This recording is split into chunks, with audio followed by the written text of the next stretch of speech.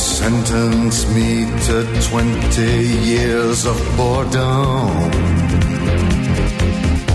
for trying to change the system from within.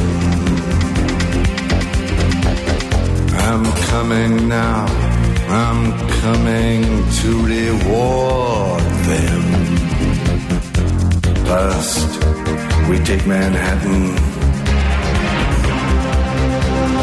then we take Berlin.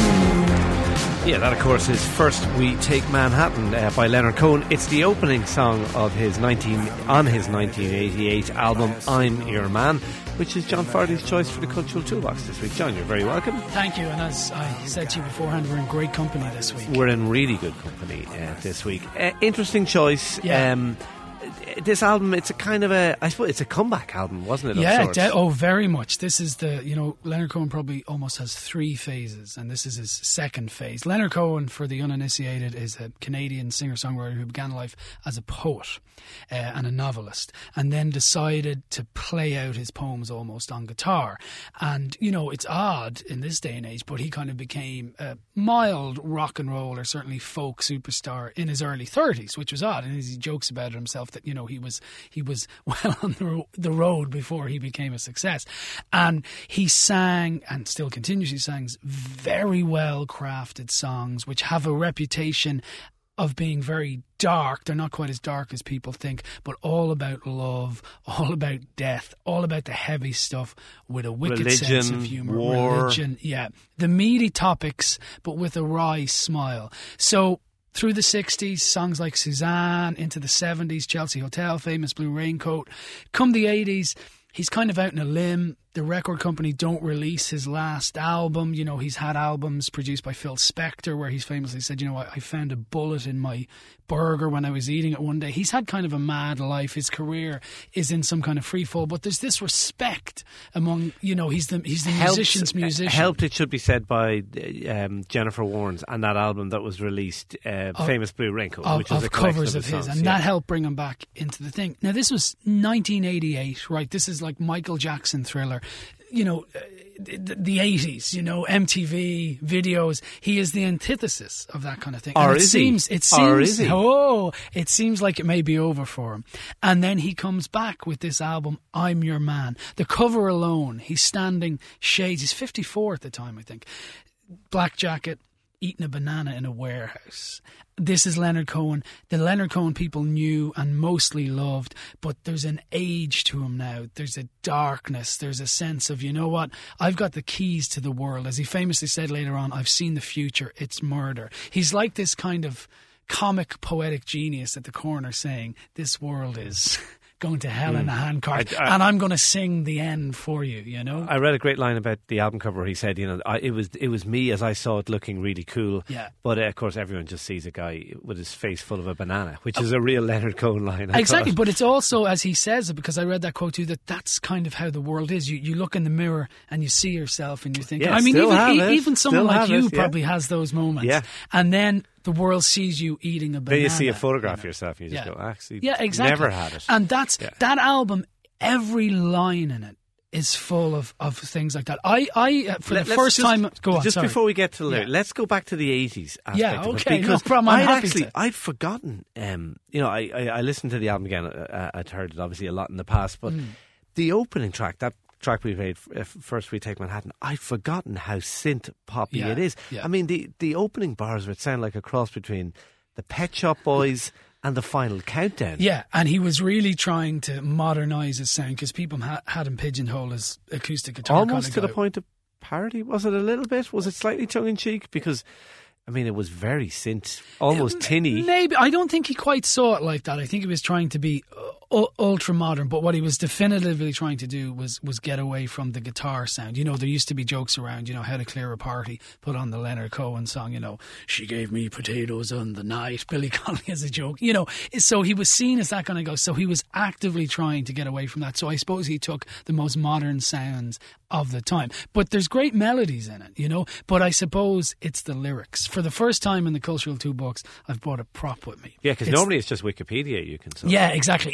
Even if that, but I have his collected songs and poems, because he was a poet. And, you know, I'm firmly of the opinion, you know, people go on that songs are poems. I don't buy that at all. That they're not really meant to be. I mean, She Loves You, yeah, isn't the greatest lyric ever written. However, you put it to that music, it's something different. So songs I don't think are ever meant to be read as poems, in the exception of two people, in my humble estimation, Bob Dylan and Leonard Cohen.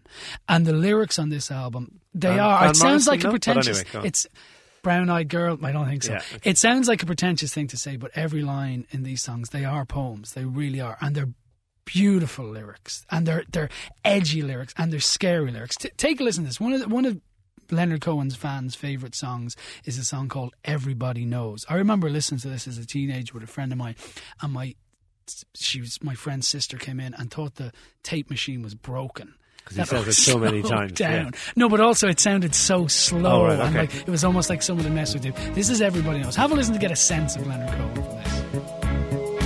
Everybody knows that the dice are loaded.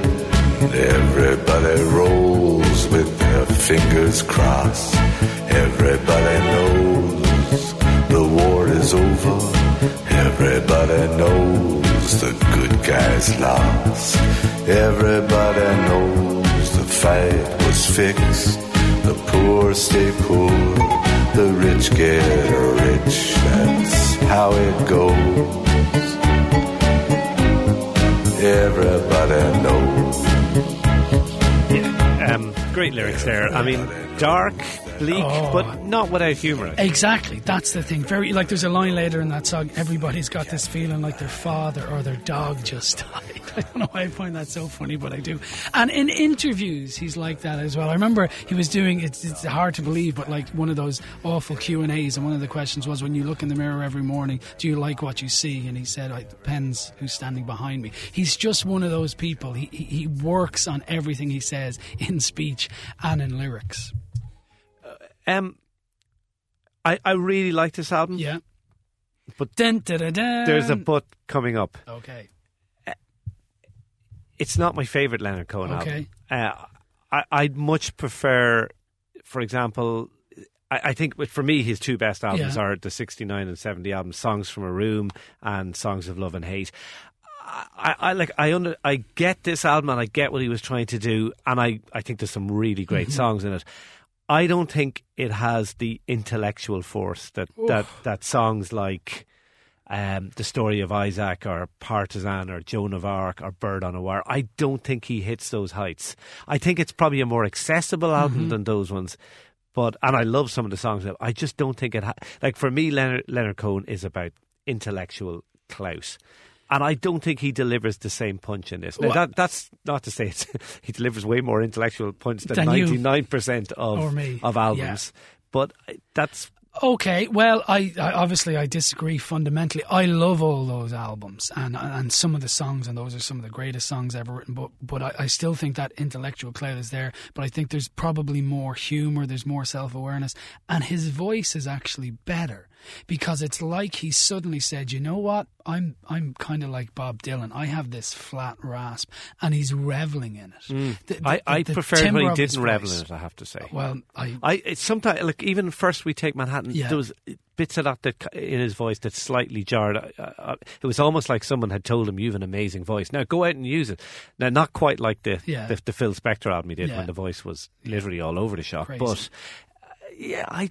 maybe I just preferred the folkier element to it. Possibly. But also as well, this, as I say, was the second chapter. He went on, I could have easily picked the album after this, The Future, which was amazing, or the album after that, 10 New Songs. 10 New Songs. It was funny, like my wife hates Leonard Cohen. Yeah. Loves 10 New Songs. That's a beautiful album, and it's very sincere, I would say, and there's less humour in that one.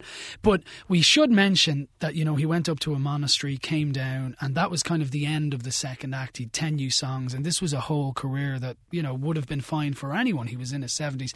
Then he found out that his manager, the guy who'd been, or the woman in this case, who'd supposed to be taking care of him, had been ripping him off left, right and centre, and had to go back out on the road. and do it even though he didn't want to. And thank God for that, because he's had this third act. He's had new albums and he's been on stage, and there have been incredible shows. I wasn't at the famous one in Kilmainham, which was kind of the comeback. Basically grown men and women cried in the audience. But he came on and the reception had him crying, and he said, this is a bad way to start. And he looked at his guitar player who was crying as well. Now, I don't want to over-egg it and, man, it was this, it was that. But I saw him the second time in the O2. And there are musicians I probably prefer more that I would put on sooner. But I remember I was there with my wife and she said to me, are you all right? There was something... A question we ask quite often about. Yeah, this was a rarefied one in this instance. She thought there was something... Because... honestly, the molecules in the room had changed. When he came on stage, the presence was... I get tingly just thinking about it. It was weird. It was like an alien had come in. You could feel the man in the room. I know that sounds really out there, but if I could go to dinner with anyone, it would be Leonard Cohen. Yeah, the one thing that strikes me when I listen to any Leonard Cohen album, I contrast it to my own rather sort of dull life. I mean, he has lived an extraordinary life. Maybe not, I'm not sure a life you'd want to live, but an extraordinary life. Extraordinary. And, had all the pitfalls, divorces, drugs, went to Israel during the conflict, all sorts of stuff ripped off, albums with Phil Spector, everything you can imagine, a life fully lived. But, the black dog of depression followed him all through his life. But then in the 70s, he said, in his 70s, neurologically something just seemed to change for him. And he seems like, and he said this beautiful thing, he wished he could have met Kurt Cobain because he really thinks he could have helped him. He encountered a lot of people at the periphery. Have you 30 seconds for one thing? Go on, very quickly. I heard of a man who says words so beautifully that if he only speaks their name, women give themselves to him. If I am dumb beside your body while silence blossoms like tumours on her lips, it's because I hear a man climb the stairs and clear his throat outside her door. That's Rick Astley, isn't it? 19. Yeah. Never going to give you up. Stock Aitken and Waterman, yeah. Okay, what is that? It's a poem by Leonard Cohen. It was the first thing I ever heard. I heard it on a tape that he recorded for some San Francisco radio station. I said, that's cool. And I used to recite it to people, Speaking of cool, most of the country, or certainly young people, are down Electric Picnic. Yes. The two uncoolest men in Ireland are here talking about Leonard Cohen and eating bananas. But look, it is a great album. It wouldn't be in my top 3 Leonard Cohen albums, but look, we'll just agree to disagree on that. It's a fantastic album. But you would recommend people, if they've never heard it, to turn it on and take a listen. It's a great album. It is a great album. Are we going to play out with a track? Yes, we are, and it contains a brilliant song all about the business of songwriting called Tower of Song. Tower of Song, sorry. I presumed you were going to play it. And when he was inducted into the Rock and Roll Hall of Fame, he just read this. It's probably the greatest song ever written about writing songs, I would say. Okay, that's our lot for today. Off the Ball is up next. Just time for me to thank the team. Stephen Jordan, who produced, Aidan McKelvey, who researched. Have a great Sunday. We're going to play out with a real classic. It's Leonard Cohen and Tower of Song. Well, my friends are gone and my hair is grey. I ache in the places where I used to play. And I'm crazy for love, but I'm not coming on. I'm just paying my rent every day in the Tower of Song. I said to Hank Williams, how lonely does it get? Hank Williams hasn't answered yet, but I hear him coughing all night long. Oh, 100 floors above me in the Tower of Song.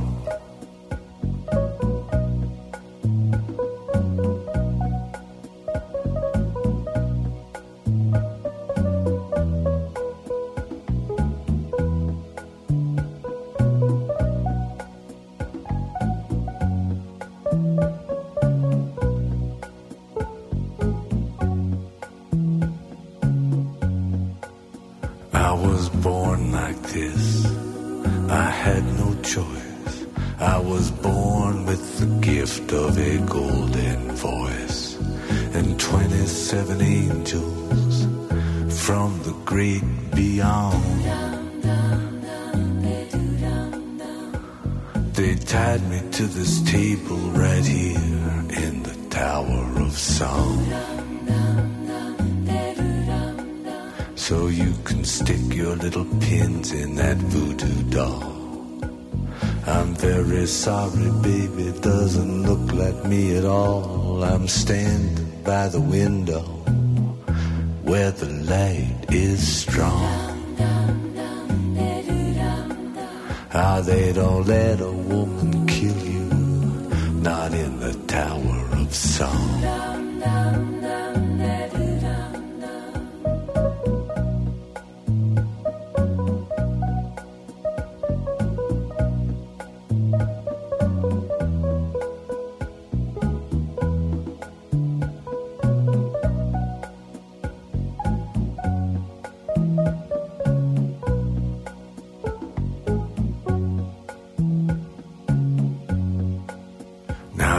Say that I've grown bitter, but of this you may be sure.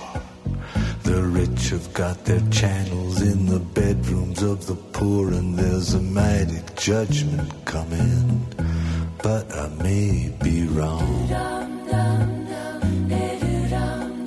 You see, I hear these funny voices in the Tower of Song. I see you standing on the other side. I don't know how the river got so wide. I loved you, baby, way back when. And all the bridges are burning that we might have crossed, but I feel so close to everything that we lost. We'll never have to lose it again. Now I bid you farewell. I don't know when I'll be back. They're moving us tomorrow to that tower down the track, but you'll be hearing from me, baby, long after I'm gone. I'll be speaking to you sweetly from a window in the Tower of Song.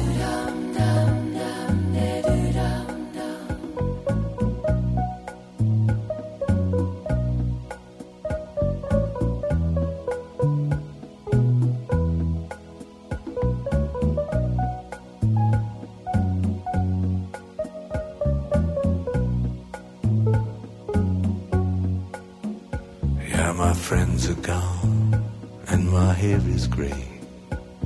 I ache in the places where I used to play, and I'm crazy for love, but I'm not coming on.